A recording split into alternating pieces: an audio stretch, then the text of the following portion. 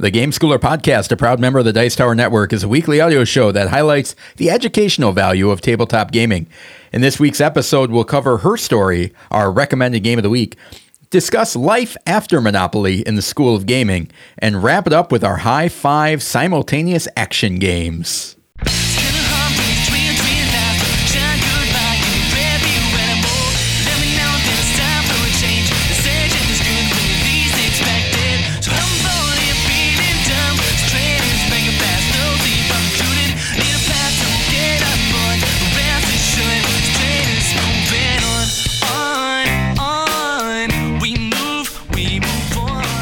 Welcome to the Game Schooler Podcast. I'm your host, Doug Kotecki, along with my co-host, the esteemed Dr. Michael McCabe. Welcome to the Game Schooler Podcast, Doug. I'm your co-host. You are? Yeah. Wow, it's nice meeting you.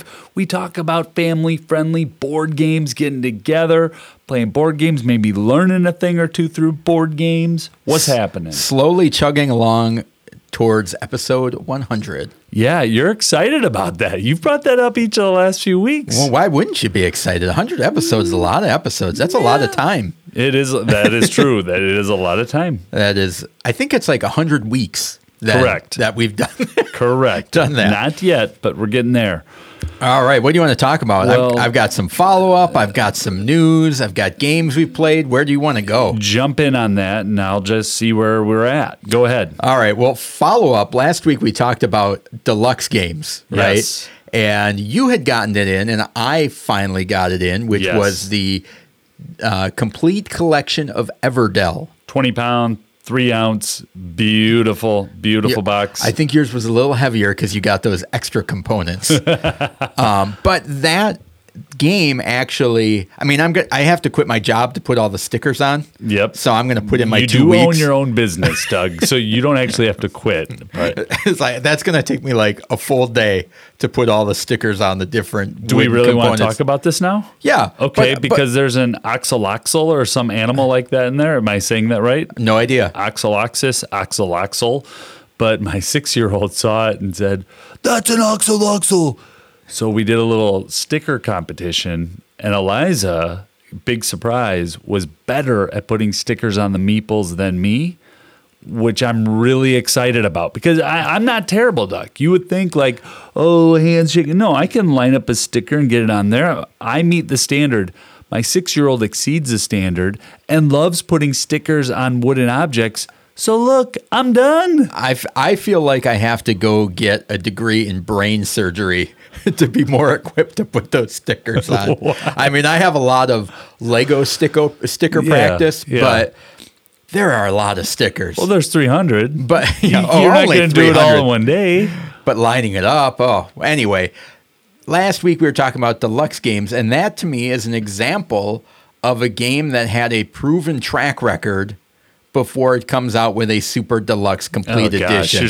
You're coming back to the Kickstarter thing again? Like I'm just following up. If that is a good version of what I expect from that, right? I mean, that's not. Great version. I didn't back a $200 game with no idea on what I was getting. I had every idea of what I was getting. I wish I would have had video of you hemming and hawing for those last few weeks. So, folks, behind the Game Schooler curtain, we typically will record on a Thursday if it's not basketball season. If it's basketball season, we'll record whenever we can find time. And then we play a few games. Well, when the pledge manager, which is where you put in your money and say, yes, I want this game and I hope that I get it in the next 4 years. When the pledge manager was about to close, this was Doug the week before. Oh, should I go? Just hemming and hawing. That is the exact opposite. You jumped right in when the pledge manager opened? I thought you didn't know if you were going to do Everdell. You were the one that didn't know whether you're going to get it because I convinced you on the heirloom thing. You said, because you already had Everdell. Yeah. Oh, yeah. I just remembered the exact opposite of what I just said. I jumped in because I did not have Everdell, and I said, this is like the heirloom. All right, let's start the podcast over, Doug. Michael, we probably should explain to some of our listeners do we need to explain what Kickstarter is or not? Because we've talked about it for the last 6 weeks straight. Are we good to keep going? Yeah, Kickstarter is a crowdfunding open source type of thing where people Companies originally started with the idea of getting crowds or groups of people to fund a project that maybe otherwise wouldn't get the backing from a larger company. So you would crowdsource it and complete that project. And So Doug that- hates it. I love it. Doug I- makes fun of me. That I love it. I just backed something today. It. Okay. What'd you back? See how this works, folks. No, what is it? It's a candy game. The Halloween candy game. It's, gosh, I can't think of what it is. It was a spur of the moment. I don't dislike Kickstarter outside of the fact that I get frustrated when I'm hyped up about the game and then it takes forever to get there. Oh, yeah. And I'm also frustrated with some of the activities of the way that companies handle it and the way that it's always a $100 back for a game that you don't know whether it's going to be good or not. Other than that, I go in waves of whether I do or don't back stuff. Cool. I think the one that I backed today was like $50. I'm like, Yeah. I can do that. I'll do it $50, no problem. But once it starts getting into the $150 and the $200 for games that I don't even know if they're $200, good now. you know, for minis. So it's kind of a thing. So I wanted to, we talked about Suro having an upgraded fancy version, and I thought, this Everdell is one of those as well, where I think that is a great use of Kickstarter, and where if you love that game, go out and buy it and have something like that in your collection. We have a family game night set for 1 week from tonight to play the base version of Everdell. Perfect. So I can't wait. I wonder how much space that tree's going to take up, and I'm excited. I'll update folks about it next week. All right. What else? What do you want to talk about? What's next on your list for follow-up? You said you had follow-up, you had news. Yep. Are there any games you want to talk about that you've played? The recommended game of the week, I think I can wait, 3 to 7 minutes to talk about that. So I'll hold off on that one. Played some more Spot It. And It's just very interesting. My 6-year-old will just shout out, "Does anyone want to play Spot It?" And Doug's laughing because he knows that is the exact cadence that Eliza brings to the house. And I'm usually running over there and playing because it's kind of hard to get people to play games sometimes, when you're forcing your own children to review games and do things like that and sit down and let me teach you these rules. So played some Spot It, which is great. And it reminded me that, one of our listeners, a friend of the podcast, put out a great little video on our Facebook page about Spot It and the math behind it. So you can go out there and check that out. Yep, and we put a blog post up for that as well. So let's get into some news. You didn't play anything? You want to go right to the news? Yeah, I didn't play anything. I mean, we played some stuff, but we can wait on it. It's not pressing. And I think some of the ones that we played, we may be talking about at a later date in more in-depth completeness. So we'll save that for that as a recommended game teaser, but I'm not going to tell you what it is. We did, speaking of website and basic news, this past Tuesday, we released an overview video for Her Story, our recommended game of the week this week. So check that out. It just gives you a basic overview of how the game works, what it looks like set up on the table. I love putting these videos together to just kind of give people a quick idea of what a game looks like and what it's about, and whether it jumps out at you as maybe something that you'd like to. The video looks awesome, man. Thank you, that you'd like to learn more about. As far as news is concerned, there's a couple things going on. One of them is, we've talked in the past about gaming on a budget. And we are now heading into Black Friday and Cyber Monday time. Oh, no. So if there are things that you've had an eye on, this is a time to, you're going to be able to pick some of those games up, and some of the really popular titles, whether it's at Target or the Big A or any of those. Barnes & Noble. Are going to be having those holiday deals, that this is a great opportunity for you to get some really good games at some really good deals. To just be aware of that. I know we've talked about that when we've talked about gaming on a budget and how you get some of those deals. We are heading into prime area where people are going to be promoting those things. So keep that in mind. With the holiday in mind, there are some games that have been announced that I thought were very intriguing. One of them is Super Skill Pinball, the Holiday Edition. So Super Skill Pinball is a kind of a roll and write version of a pinball machine. Yep. Jeffrey Engelstein, right? Yep. And they have a holiday special that comes out, and the boards, the pinball tables that are in the game are from the movie Elf, from National Lampoon's Christmas Vacation, and A Christmas Story. Oh, that's cool. Which is kind of the holy trinity of Christmas movies. Yeah, if you'll you ask shoot me. your eye out. Yeah.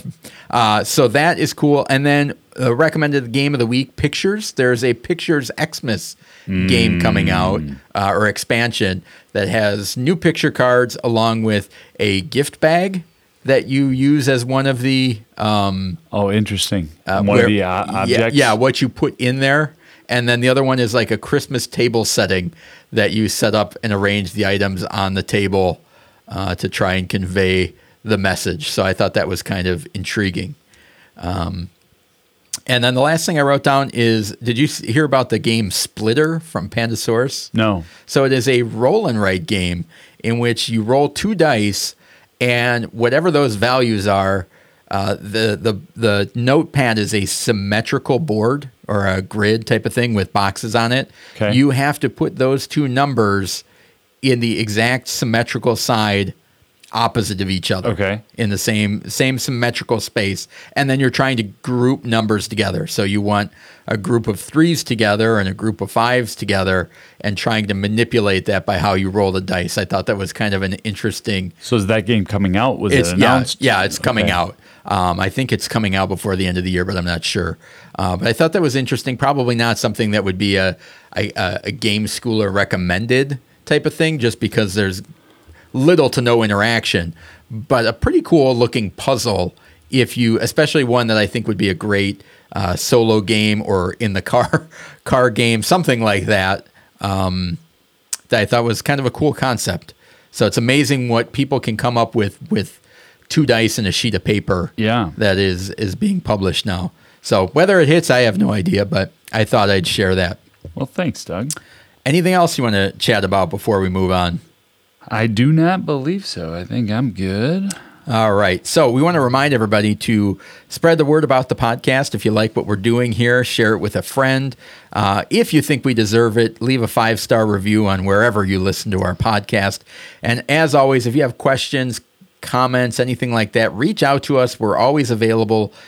Email at gameschooler.com is our email address. Again, email at gameschooler.com. And always a reminder, gameschooler.com has all of our recommended games and some other educational resources there that you can check out. We try to update the blogs every once in a while. There's painted minis on there and some of those overviews we talked about, videos that we've talked about in the past. So keep an eye out there. And again, reach out to us if you have any questions. We love hearing from listeners. With that, let's move on to the recommended game of the week.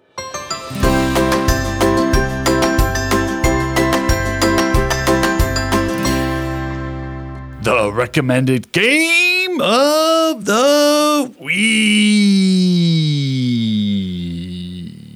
The recommended game of the week is a family-friendly game we think you should add to your collection, and it passes our stringent criteria for quality and content. This week's game is Her Story by Underdog Games. Doug, give us the stats. Yes, published in 2022 and released shortly before November 1st. The designer is Nick Bentley, Emerson Matsucci, and Danielle Reynolds. The art is by Eunice Adeyi and Christina Aguirre. 2 to 5 players, 30 to 60 minutes, ages 8+. And as of right now, the complexity scale is a 1 out of 5, which I'm assuming is because the game is so new, it has no ratings. I would give it a month. A 1.8 is where my guesstimate of where anchoring effect. So I'd say 1.73. All right. And in this game, each turn players have the option to research, draft chapters, or complete chapters.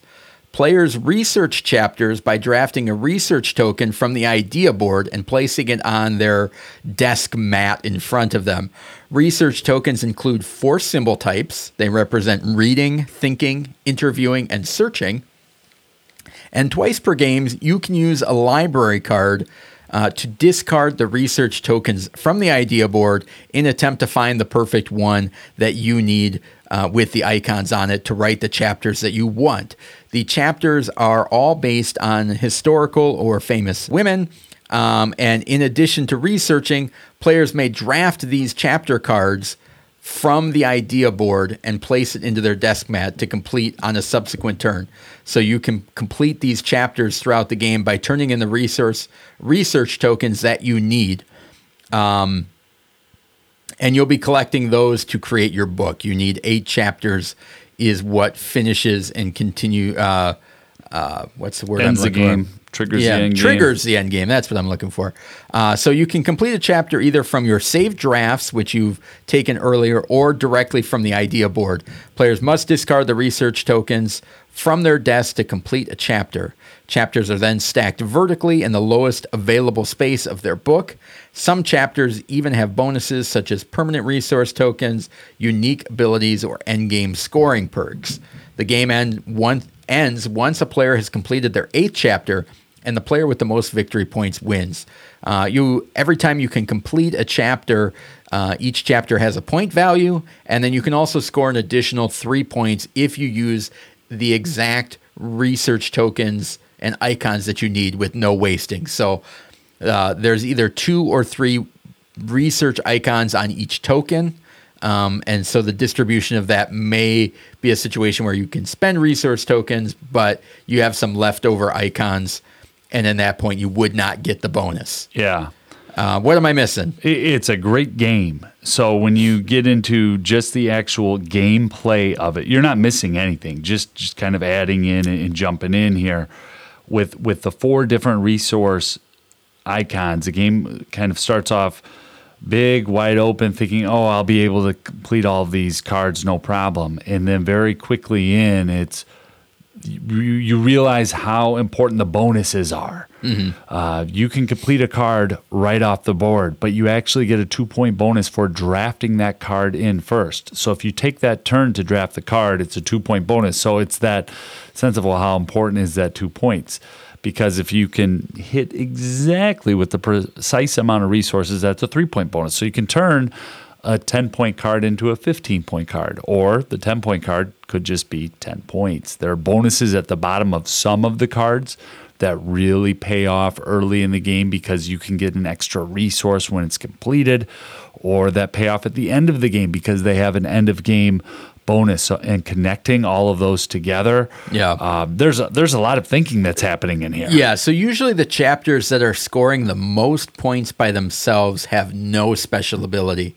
The ones that have that are lower scoring ones, those are the ones that are going to give you those bonus icons or end game scoring and other special abilities. I think the icons are usually on the ones with the lowest value, and then those middle range, 2 to 4 points are going to be the ones that either have in-game or end-game perks, depending on what it is. The thing about this game is that it's so simple to learn.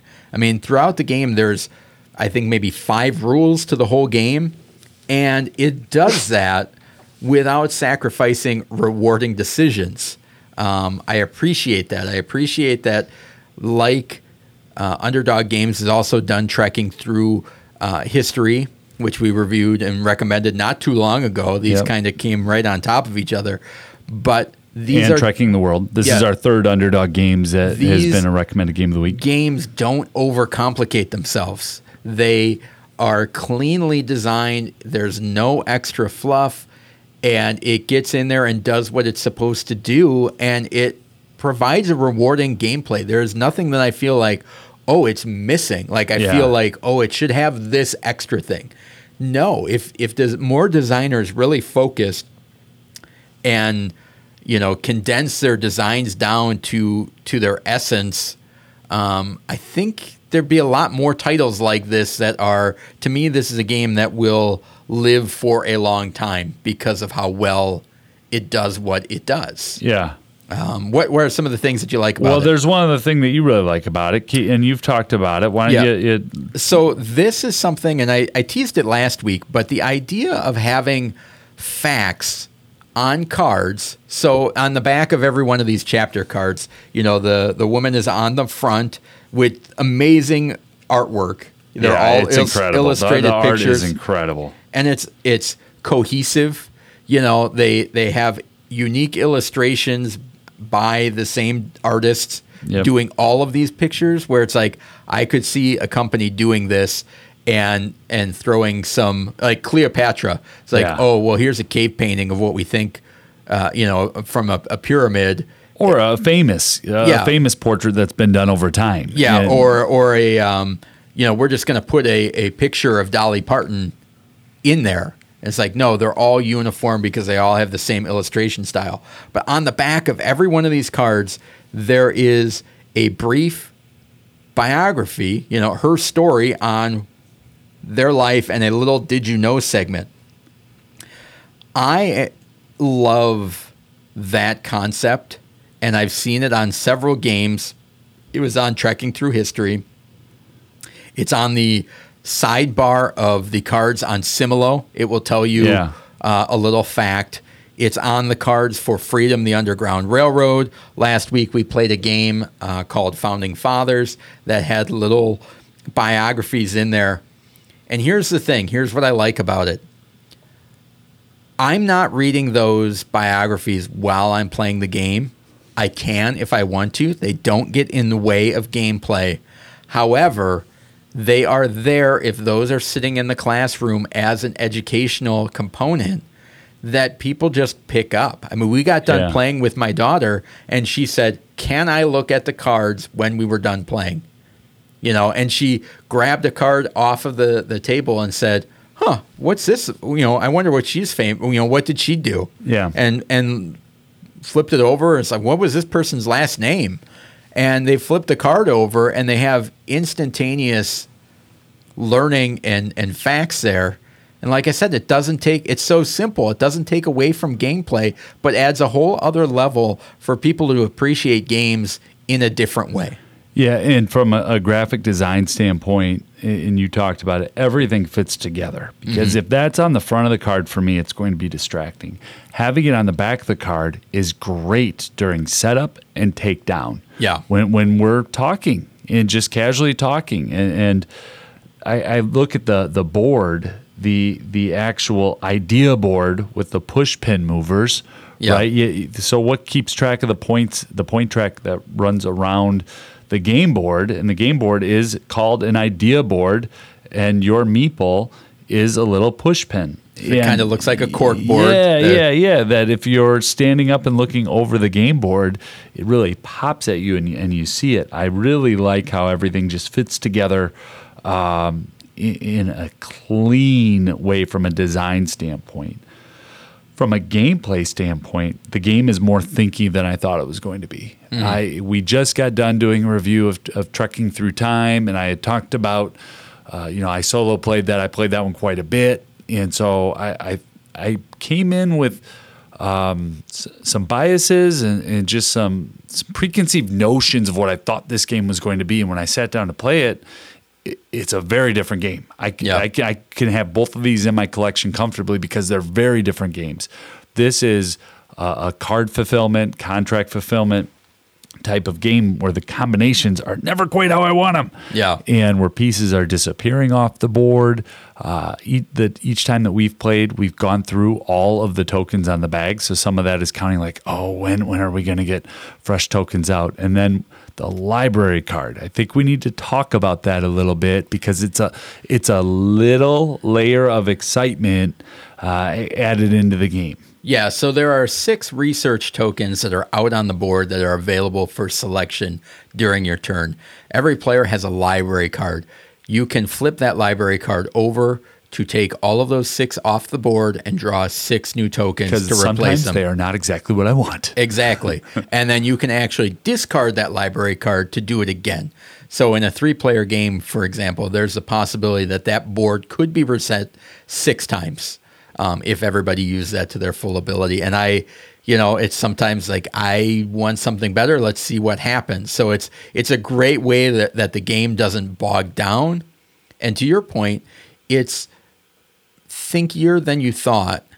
However, the approachability is so easy. Oh yeah. And that's where I think that is what We just got beat by an 11-year-old. That's what sets it apart, is that you can learn it. Non-gamers and gamers can pick this up in no time. Can play on two completely different levels. You can really get into it. You can play on the periphery and just kind of coast through it. You're going to do okay. There's a lot of catch-up stuff where it helps players that are behind kind of stay in the hunt. And it does it for a game that's so simple to learn. The fact that it still has those great decisions and those thinking moments is really a breath of fresh air. Yeah. That it can combine both of those. Normally when we're talking about games that have thinking moments, it bogs the game down, and it's like, well, it's thinking because there's so many options. No, this is the options are simple. It's just which one do you want to do? Right. The other thing I think is really interesting, and it happened every time we've played this game, which is the excitement when new cards entered that idea board based on what people at the table know. So as people that we recognize come out, there's an excitement. It's like, oh, wow, she's in the game, or oh, Mother Teresa, that type of thing, or who do we have tonight? Gina Davis and Amelia Earhart, or Maria Montessori, powerhouse. And so everybody kind of comes in with a different knowledge base of some of these women, and you're just like, oh, I know her. And it's like, oh, I have no idea who that is, and like I said, my daughter picking up a card and saying, who is this? Yeah. And actually going in there, she was a poet, and, some of she was flipping them over. She's like, she died 14 years ago, and so it was just really neat to actually see I know that's what the designers are intending with the game, is to increase the knowledge of these women and what they've succeeded and done in their lives. To see that in practice and execution working, to see you have a young girl that's sees those characters on the board, like, what did this person do? Yeah. And learning something new, and a lot of times I think people start out with the best intentions, and that these games by Underdog seem to perfectly straddle the board game world and that educational world. Well, and the family game world. Yeah, which is a tight rope to walk. What do you think about this game comes with a player mat, or the game board is a neoprene mat. So think about like a mouse pad type of thing. It is that instead of a cardboard fold-out board. What do you think about that? You know what I think about that. I've been pretty open about that for probably the last 5 or 6 weeks. I love that. I just do. I am a fan of that.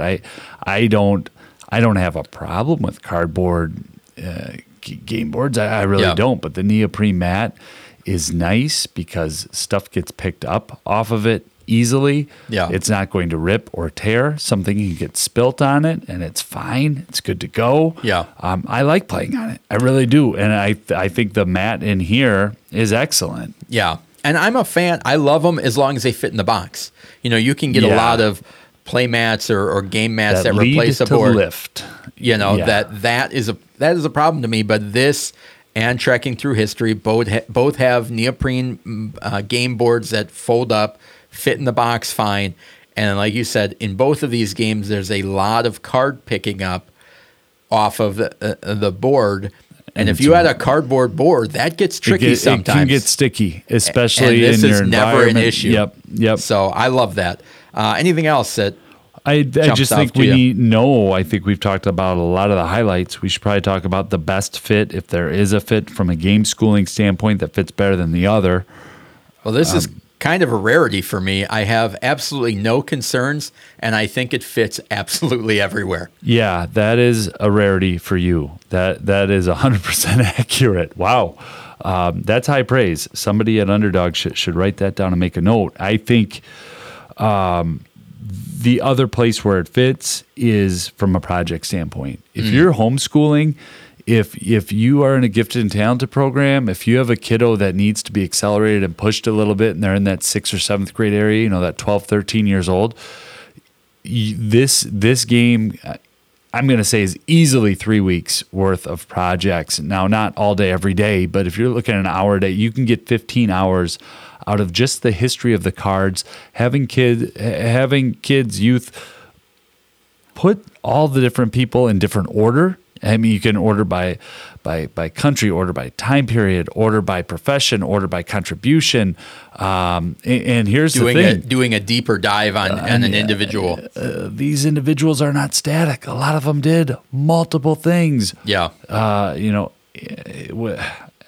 So there's a lot here other than just a board game. Well, and keep in mind, I wrote this down, but I just completely glossed over it. But in a 5-player game, assuming everyone filled up their entire board, so all 8 chapters, and the idea board was still full, you would only see a third of the cards in the game. Right.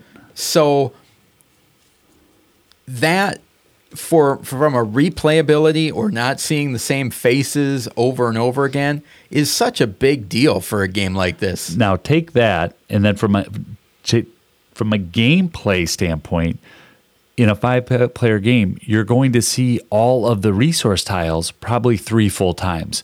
Yeah. So that super min-max gamer can't say, "Oh, it was luck, I didn't see it." No, you saw it. You saw that tile. It came out. You just didn't get to it.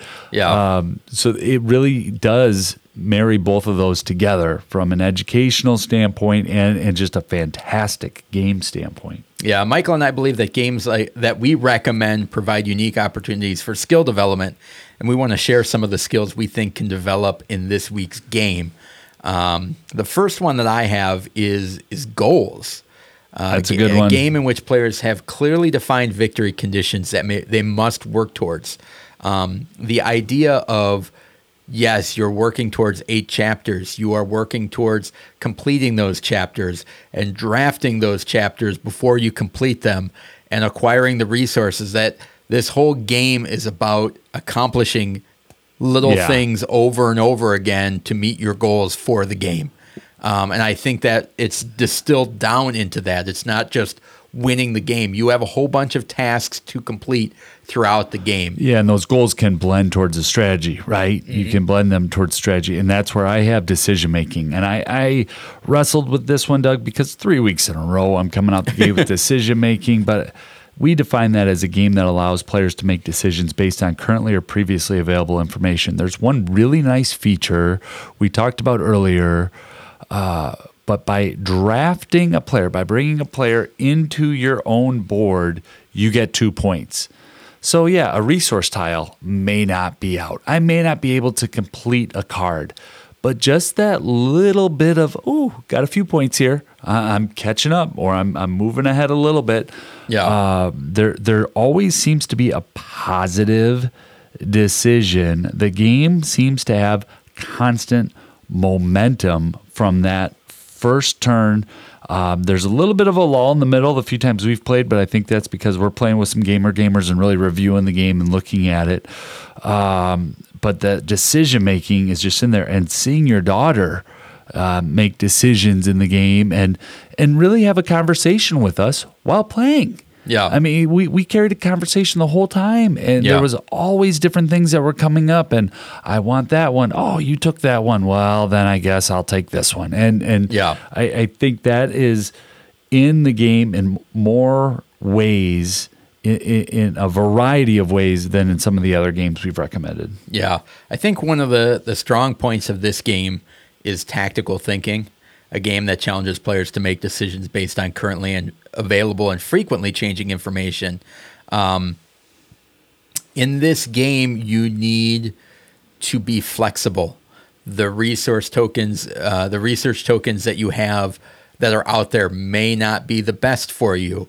Or, more importantly, ones may come out that you're like, I can wait on what I thought I was going to do. I should pick up that token because I can see how it will work for me in the future. Or, sometimes I will just grab sometimes the icons on there are the same. If there's a double light bulb or a double magnifying glass, I'm going to take that even if I don't necessarily need it because I think it might be more flexible long term.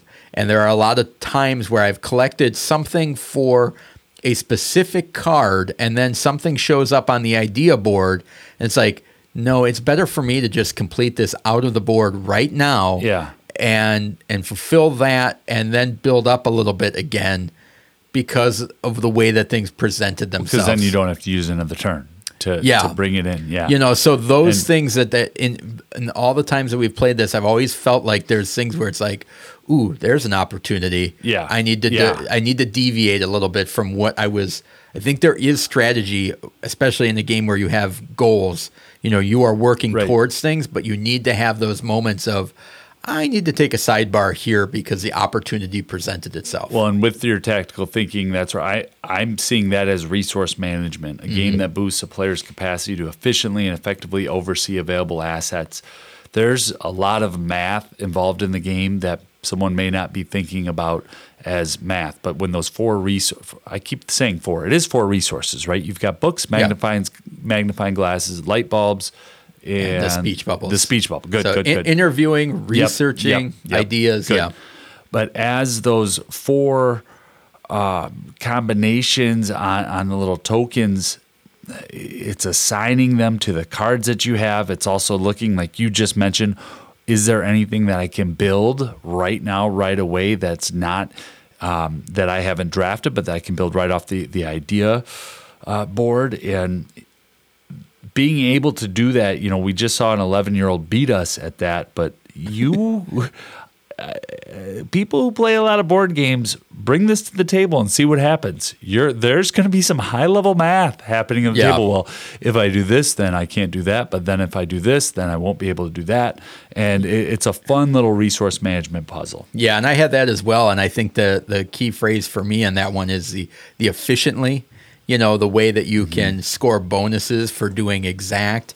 I think it merges a little bit into logistics, a game that allows players to manage production flow between the point of origin and consumption is acquiring those tokens and logistics. Yeah. Oh, you said that differently. I don't know if you I said What did I say? Logistics. Yeah, I don't know. No, I poorly pronounced that. Logistics.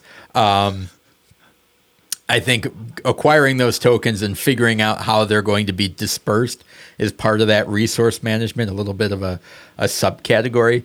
There's kind of a unique one that I want to throw out there too, is kindness and courtesy. And I don't know if it's the subject matter of the game that kind of brings this out. There are some moments where somebody may take the tile that you want, right. But there does seem to be a general reverence while playing this game. That I think we haven't had any tackling. We've had very little swearing. You're right. The reverence is pretty high. I mean, it's one of those things where it's like people are genuinely happy about the cards coming out. They're excited. You know, people are excited when they complete the cards, and there just seems to be a gentleness that surrounds this game that I cannot, like, if you're playing with people where this gets cutthroat, you're playing with jerks. Yeah. You know what I mean? So it's find a different table. But it's like this game with a different theme. Yeah. I could see that elevating to a thing like, oh, I can't believe you took that. Yeah. But there's you're something right. about The theme that. works really well with that. That's great. So, what else you got? The last one I want to touch on is processing information, a game in which players must examine or analyze information. Anytime there's resource management, anytime there's decision making, the ability to process information and really hold together multiple ideas and then execute one of those ideas and, hey, see what happens. Did it work? All right, I'll try that again. Didn't it work? Uh-oh, what do I do now? The bonuses, there are bonuses that are definitely great to have early, and then there are bonuses that are made specifically for the end game. And just processing how to get those and when to get those and when, that's the last skill that I think is really in here that I wanted to talk to our listeners about tonight. Yeah, no, that's a great one, and certainly on my short list as well.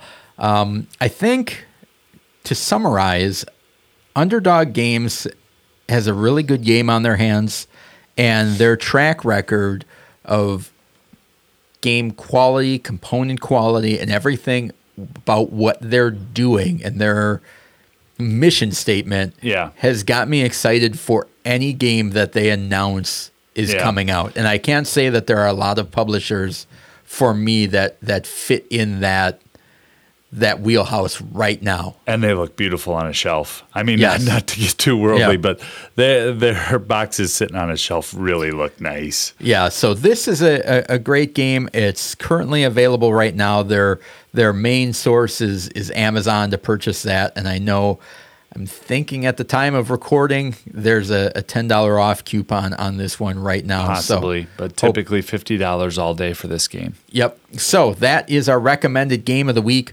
Her Story by Underdog Games. Let's move on to the School of Gaming.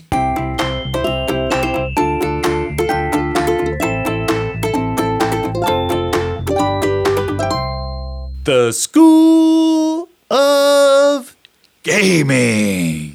In the School of Gaming, we discuss concepts, keywords, etiquette, and helpful ideas in the world of gaming and education. This week, we'll be discussing life after Monopoly. All right, so this is a kind of a new segment in the School of Gaming that we're going to be starting and kind of going through some of these games. These are games that are, you know, in the pop culture. They're games that we've played growing up. They're by mass market publishers, things that, you know, whether it's Monopoly or Jenga, Sorry, Chutes and Ladders, Candyland, those type of things that We just lost all of our listeners. that a lot of people associate with tabletop gaming. Yeah. You say you're doing something on board games, like, oh, like Monopoly. like Monopoly? Yeah. And I know that there are a lot of teachers that still use Monopoly in business classes and things like that. So we want to talk about some of these games, acknowledge that they have been a part of our childhood. They may have been the first games that some people have played. And maybe what's the next step? Where do you take it from? What are the good things about that game? What are the bad things about that game? And where are some alternatives of where to turn to next that maybe can give you a better experience? Does that make sense? Yeah. All right. So what do you think people like about Monopoly? Because I think we have to start there, is talk about what people like and what people don't like, and see what suggestions we may have. Monopoly is ubiquitous with games and Yeah. families. I mean, and schools. Monopoly is everywhere. And there are thousands of versions of Monopoly. Yeah. So people know it. Yeah. People have played it. And I'll stop there. Full stop. Back to you. I mean, I think people, here's my idea of what people like and don't like about this game, is I think they like collecting the sets of properties. I think they like the general real estate theme. I think they like getting income when people land on their spaces. I think they like getting valuable real estate, you know, that type of concept. And I think depending on the rules that you're playing, is like there is a funness to that auction that happens in the game. I could tell you, I like all of those things. I like Monopoly. I like collecting the sets and watching the value go up. I'm a big time yellow Marvin's Gardens guy. You know, I'm going to get there. I'm going to get there first. People are kind of sleeping on it because they're trying to get into that green area, trying to get a boardwalk. I'm going to just stack it, build some hotels, and then make you pay right when you come out of jail. Bang, bang, bang. Yeah.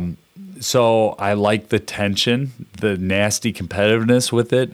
Honestly, I haven't played it in over 25 years. Holy cow.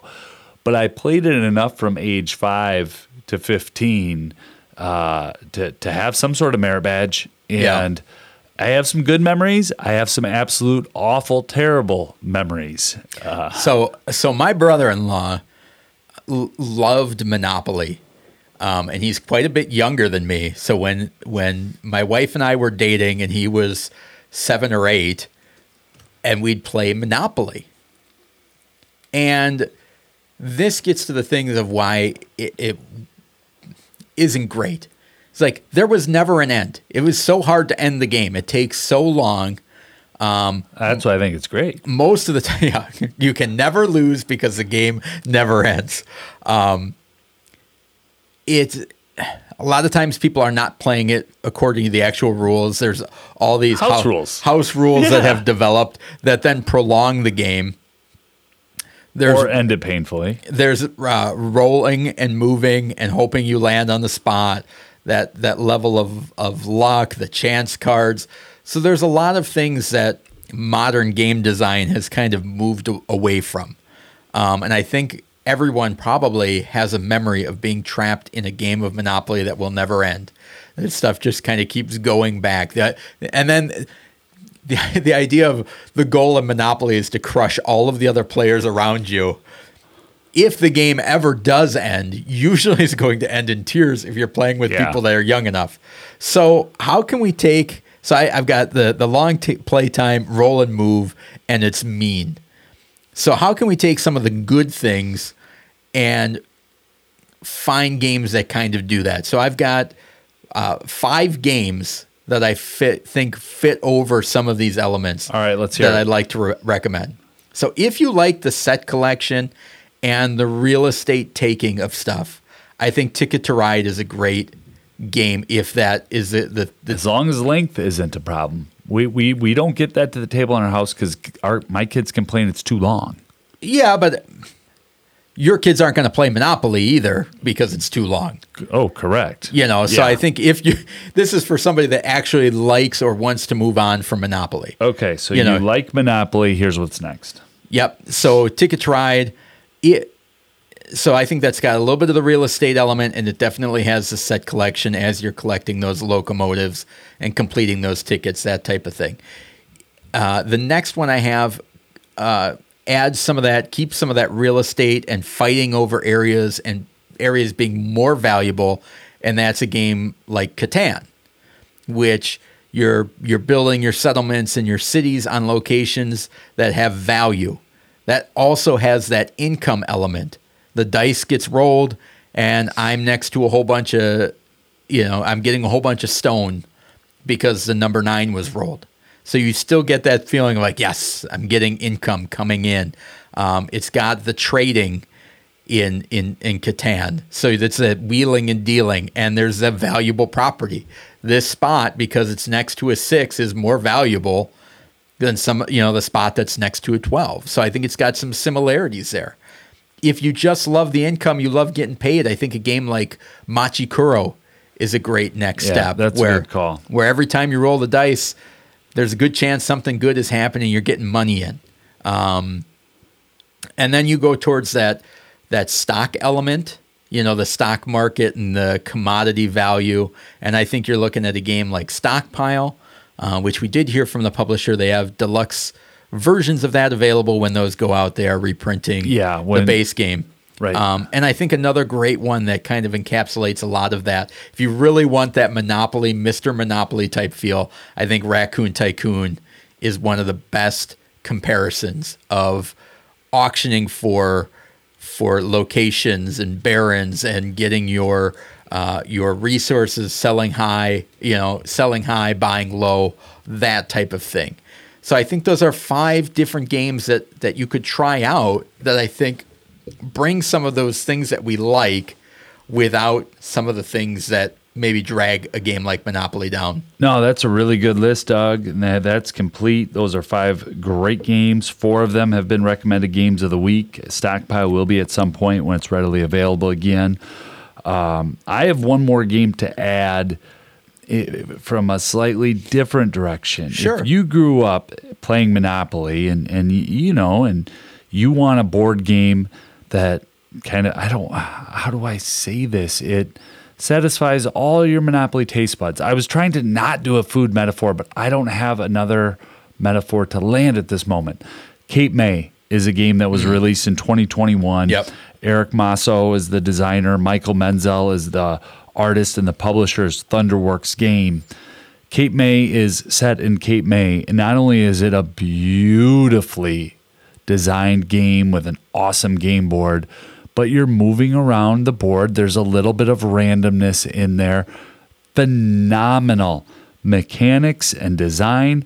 It's an hour start to finish with setup. It might be 80, 90 minutes, but that's my if I had to say a Monopoly killer, but Cape May is a game that I hope to play once a year. I hope that it continues to get to the table because I really enjoy putting buildings on the board and trying to acquire different property and hoping that other people's property burns down and not mine. But that's the one game that if you are one of our listeners, longtime listeners, and you're thinking about, what is a game that kind of does some of those feelings for me, that's one. Yeah, no, that's a great choice. And I think there's, out of those 6 games, there's a varying level of complexity. So if you're a business teacher in high school and you've always used Monopoly and you're playing with non-gamers, there's some good recommendations there for you. If you are, fully into the tabletop gaming hobby, something like Cape May, I think is, a little bit on that more complex level. I don't think it's out of the reach of our listeners, but no, it's a 2.37. It's right there. So you're stretching stretching that gamut of great next step games and filling in some of those gaps to take over for something like Monopoly and avoid some of those negatives that are sometimes associated with it. Anything else you want to add? No, that's great. So hopefully that was helpful. We plan on doing some more of these with some of those tried and true games that are in every big box store and give you some next level steps for that. What happens when you need life after Monopoly? So let's move on to the high five. If you're anything like us, you're constantly on the hunt for new games to try out. This week we reveal our personal high five simultaneous action games to give our listeners Mike. Bless you, Michael. Thank you. Our listeners, a simultaneous action game is a game in which players are making decisions at the same time, which they then reveal to the applause or chagrin of the players they're playing with. What? Anything else you want to add to that before we move on? Well, that Doug Kotecki definition's good. All right. He looked so puzzled when I said that. All right. What's your number 5, Michael? My number 5 is Cora, Rise of an Empire, 2021, designed by Headquarters Simulation Club. Publisher is Yellow. 2 to 4 players, 75 minutes, ages 14 plus, 2.77 out of 5. And in Cora, players take 2 of 7 possible actions on their turn. And as you work to manipulate, there are 3 different tracks that you're basically trying to move up. You have economy, you have culture, and military. So you're trying to get your strategy and actions to align together. And then the actions are philosophy, legislation, culture, trade, military, politics, or development. And so those actions all play in to those 3 tracks that I mentioned earlier. It's a great little puzzle where you think you can do most things, but not all at once, and then all of a sudden the game ends. I mean, it really does seem to end rather abruptly for a game that is 1 hour to an hour and a half, and there's a lot going on in it. Another very beautiful, clean design, one that both of us have in our collection, and it's like I just mentioned with Cape May a few moments ago, it's one that I hope I continue to play. I just can't seem to get it. There's so many games, you know, so this was a game that came out with a lot of buzz, and it's one that I'm glad that I do have for all those reasons that I mentioned. Yeah, and it was on my short list. It just missed out. And it's the interesting thing about that is you are making the choice about what actions you want to take, but you have to roll dice, and your dice have to be high enough in order to take the actions that you want. And there's some ways to manipulate that dice or to mitigate your dice rolls. But there's still that type of thing where it's like, all right, I really want to do this. Oh, shoot, I rolled something I didn't. How can I make it work? And you're deciding that, and everybody's revealing it at the same time. And depending on how that works determines. And there's not a lot of waste. You might not get exactly what you want, but by settling, you're able to build a nice little empire. Yeah, exactly. Yeah. What do you have at 5? My number 5 is Mission Red Planet. This would be the 2nd edition, published in 2015. The first edition was several years before that. Publisher is Fantasy Flight Games. The designer is Bruno, the 2 Brunos, and we don't talk about Bruno Catala and Bruno Faiduti. 2 to 6 players, 45 to 90 minutes, 2.21 out of 5. ages 14 plus, according to the box, 10 plus, according to Board Game Geek. In Mission Red Planet, you have 9 actions that you can take, and you are going to select a card and take that action, and they fire off in order. So the 1 card is going to be played before the 2 card, and so that order of the way the action is and the order in which they resolve can really add a lot of hijinks, which is something that Bruno Faidutti is really known for. He's the designer of Citadel, which has a very similar mechanism. And this is all about getting astronauts blasted off to Mars and then colonizing different areas. But the order in which you play those actions from your hand, there's 1 action you can take to then pick them all back up, is very fascinating. And it really has a slight feel of almost like a programming game. Yeah. But it's everybody picking that action, and then the program kind of plays out. And it's really cool. It's a really interesting game that has cute little astronauts in it. So that is my number 5, Mission Red Planet. Cool. Number 4 for me, Pirates Cove 2002, designed by Paul Randalls and Daniel Stahl. Publisher is Days of Wonder, 3 to 5 players, 60 to 90 minutes, ages 8 plus. The weight is 2.01 out of 5.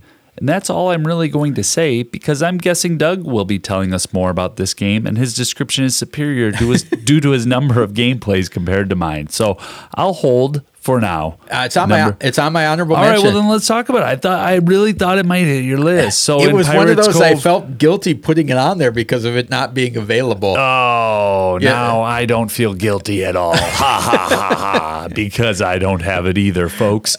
But in Pirates Cove, there are 6 different spots on the board, 6 different islands where you can send your ship to. So you're deciding where to send your ship, and then you kind of all reveal at the same time. It plays great, I think, with 4 or 5 players, because then there's less places for you to get into. Well, I'm going to send it over to you now. Yeah, well, each island has a different way to upgrade your ship. So, one island is where you go to upgrade your cannons. One island you go to get more men for your ship. One island you can go and increase your sails, all of those type of things. And one, you increase your hull so you can carry more treasure. And so you're trying to do that to upgrade your ship, but then also each island has its own special bonus card that comes out every round. So it's one of those things where it's like, that really has a good bonus, but I really need to build my sails back up, because each part of your ship contributes to a different thing that you can do. Your hull holds more. Your sails allow you to move faster, which allow you to battle first. Your cannons and men determine how your firepower.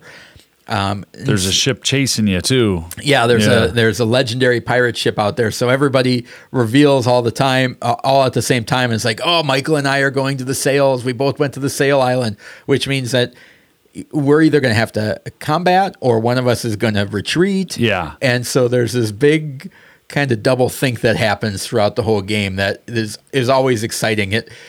Every time new players play this, and it's like that first round and they get at an island and then they get blown up, and it's almost like, oh, this game is terrible. But it happens so frequently, and you can bounce back. You bounce back quickly. So by the end of the game, everybody's like, oh, that's awesome. So great game. Yeah, and I've been waiting, thinking, well, maybe Days of Wonder will do a 20th anniversary. No, that we're about out of this year. They're not doing another printing. So tough one to get a hold of.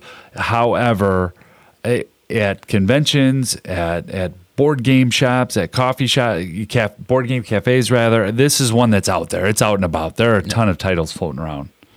All right, my number 4 might have something to do with the time period, the season that we're in, or the fact that it just does this phenomenally, unlike any other game that I've played, and that is Bottom of the Ninth. 2015 Dice Hate Me games, designed by Daryl Lauder and Mike Mullins. 1 to 2 players, 5 to 20 minutes, 1.71, 13 plus, and 8 according to Board Game Geek. That might be a little low, guys. But in Bottom of the Ninth, this game perfectly simulates the batter and the pitcher duel that happens in baseball. It is in the bottom of the ninth. One team is the pitching team. The other team is the batting team. And you are, as the pitcher, selecting out where the pitch is going.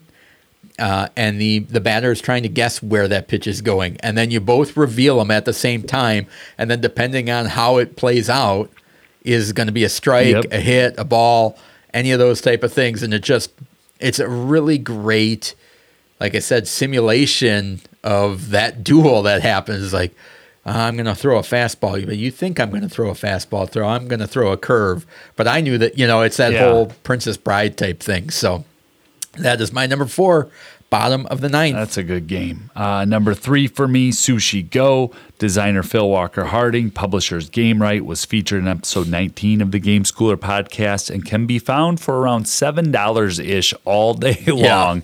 2 to 5 players, 15 minutes. 8+, 6+ is what Board Game Geek says. I think you can even go a little bit younger, especially if you're pairing up and playing 1.16 out of 5. Doug, you ready? You want to say it with me? 1, 2, 3, Sushi Go. Boom. And everybody reveals one card at a time, and then you pass the rest of them. And right there, we just did a little teach on air of how to play Sushi Go.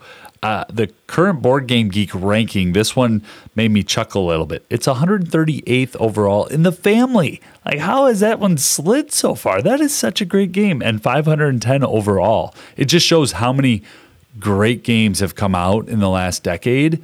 But man, I'm telling you, even if I've played Sushi Go, or 5-6 years ago, get that to the table again. It is a fun little game. What's up? Well, so this is indicative of Board Game Geek. So Board Game Geek, the number 1 site for tabletop gaming board games.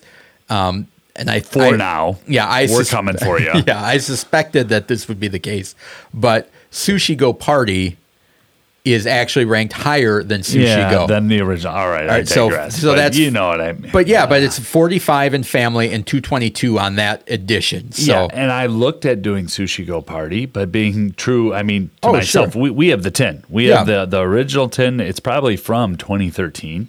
And that's the one that I brought. It still gets a ton of play in our house. Phil Walker Harding, great work.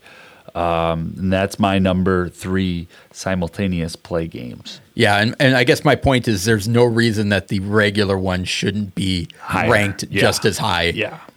So to me, those are interchangeable, and I think that's just a thing of board game players liking the extra stuff. But I guess I got a little off track there, but what you're doing in Sushi Go, and we talk about it at length, you're trying to make combinations of sushi, and everybody's playing at the same time. And it is as pure of a simultaneous play game for a family game as I think you'll find. Yeah, and that's a good point, because I tried to, and not that there's anything, I tried to avoid drafting games. Yeah. Because I think they're all that type of thing. Yeah. And that's just splitting hair. That's my own personal thing that I attach to my list. But certainly almost any drafting game that you love is going to fit well. Yep, should. My number 3 is a game called Broom Service, published in 2015 by Ravensburger. Andreas Pelikan and Alexander Pfister are the designers. 2 to 5 players, 30 to 75 minutes, 2.4 out of 5, and a 10+ as the age. And Board Game Geek agrees. Broom Service is interesting because everybody is selecting an action from cards. But before they do that, or as they do that, as you go around the table, you have to choose whether you are taking the weak action or the strong action for the card that you picked. And so if you pick the strong action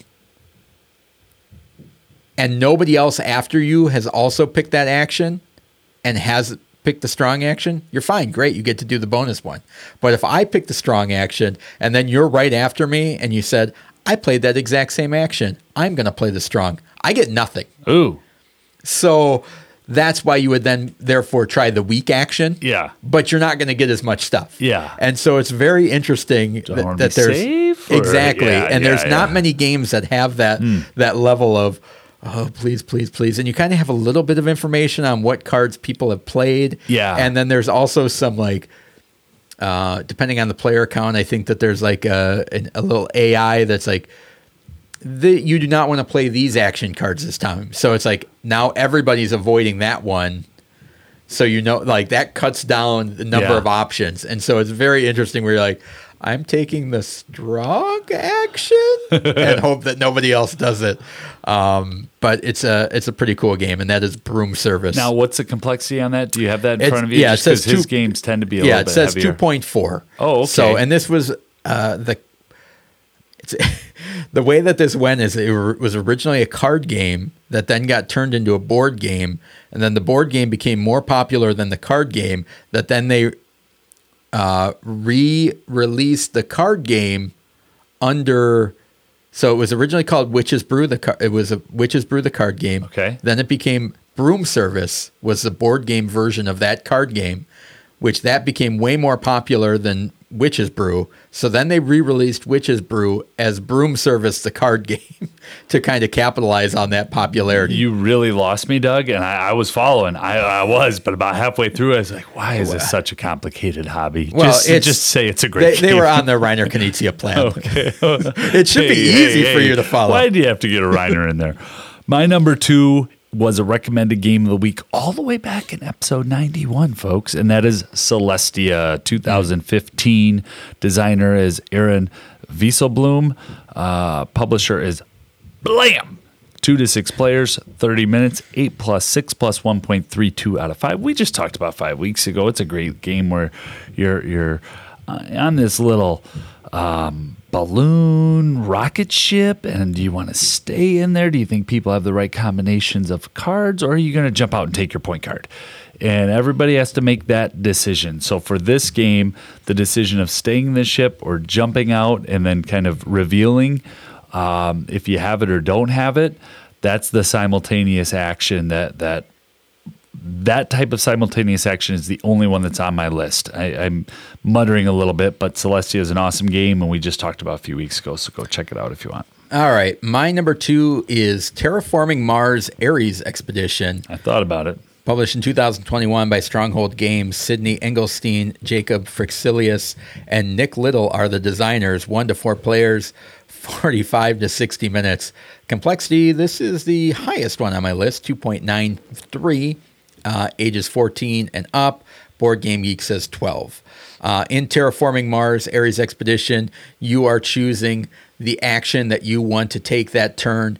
The actions that everybody selected at the table is what actions are going to be available for the round. So if I take the produce action, and Michael takes the construct action, and somebody else takes the income action, all 3 of those actions will be happening in the round. Yep. The actions that are not selected won't be happening that round. And then whatever action you selected, you get an extra bonus for selecting that one. So there is a lot of thinking in this game where you're saying, I really want to do this, but I think Michael is also going to want to do that. So I'm going to bet that he's going to play that action. So I'll still get to do that main action. Right. And I want to try and take this extra bonus. And sometimes you can outthink yourself. And sometimes everybody picks the same action. And then once the actions are taken as you go through the round, everybody is doing all of their stuff simultaneously. Right. You're not waiting. Off. You're not waiting for other people to play. The game moves fast. Yeah. And we talked about last week, too. It also has a cooperative mode, which plays very differently than the competitive. So I feel like you almost get 2 games for one. And when this hit the shelves at Target, it was like $24.99 or something crazy. I should have snagged that one. Good thing Black Friday's coming up. All right, my number 1 game. We're at number 1 already. This is by far the most complex game of, well, I shouldn't say that. I have one other one on here, but it's Smartphone Inc. And this is Ivan Lashin, 2018. Publishers Arcane Wonders or Arcane Winders, 1 to 5 players, 60 to 90 minutes, ages 12 plus. The weight is 2.74 out of 5. Here's why this simultaneous action selection game is number 1 on my list, all right? Might not hit anyone else. It's my number 1 as well. Oh, cool. Then I won't say a whole lot. But there's something very unique about this game that I love. And whenever I hear people talking about it, I'm like, oh, are they going to talk? And I haven't heard anyone talk about it.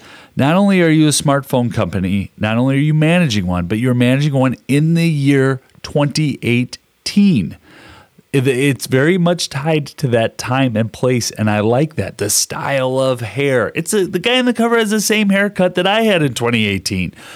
4G technology, NFC, all the different little technology upgrades are all tied to that time period. And I really like that about the game. And holy cow, is it fun, because the choices you make matter compared to the choices that everybody else makes. I kind of got lost on my run sheet here, but here's where it's simultaneous. You are deciding which resources you're going to go for on that turn. And everyone's kind of deciding because they have two little smartphone tablets and covering up and showing. And then you have a reveal of, here, I've got this, or I've got, what are the crates? I'm going to work on delivering on this turn. This is what I'm going to go in on. And you can kind of see what other people are going after. Doug, you've got a number one as well, huh? Yeah, I mean, those little tablets that you're organizing and the icons that are left visible determine whether, which markets you're going to try and get into, which, if you're going to increase your technology, how much your phone is going to cost when you produce it, if you're going to work on delivery, and, so all of those different components that are all based on the way that you manipulate those tablets. Everybody's got two tablets, and there are different icons on each side, and people are getting upgrades that add extra boxes and things that they can cover up, so you can make your phone really expensive or really cheap, or you might, and it depends what market you're trying to get into, right? Because you start off in one country, but you're trying to get into neighboring markets. So when you set the price for your phone, there's a few different expansions, there's a different version, or there's another game in this line called Mobile Markets. For me, Smartphone Inc. is just a fantastic, clean, simultaneous play game. Yeah, so those are our list of simultaneous action games. I had one game. Do you have any honorable mentions? I have a bunch of honorable mention. Go ahead. Karuba is an honorable mention. I almost had it in there. I took it off. And then two games that we talked about last week. One game we've talked about a lot the last 2 weeks. So it's like, I'm bumping an honorable mention. It's a Wonderful World. Sure. And then Planet Unknown we had mentioned last week, and we just played it.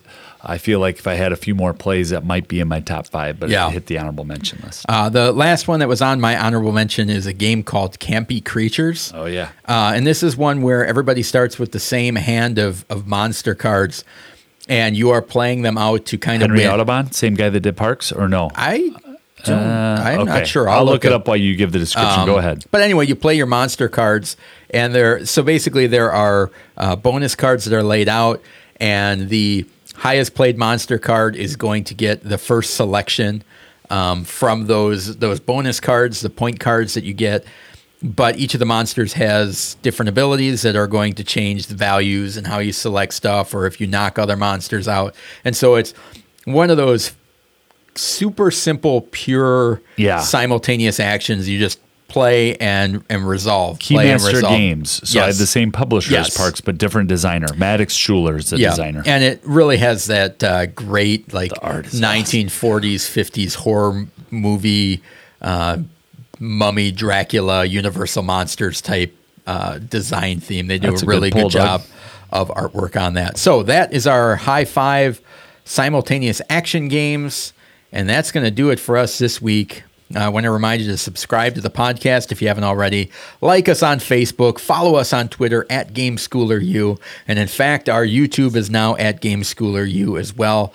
We do post videos there occasionally, so check that out. And lastly, thank you so much for spending the last hour or so with us. We really appreciate it. Now get out there and keep game schooling.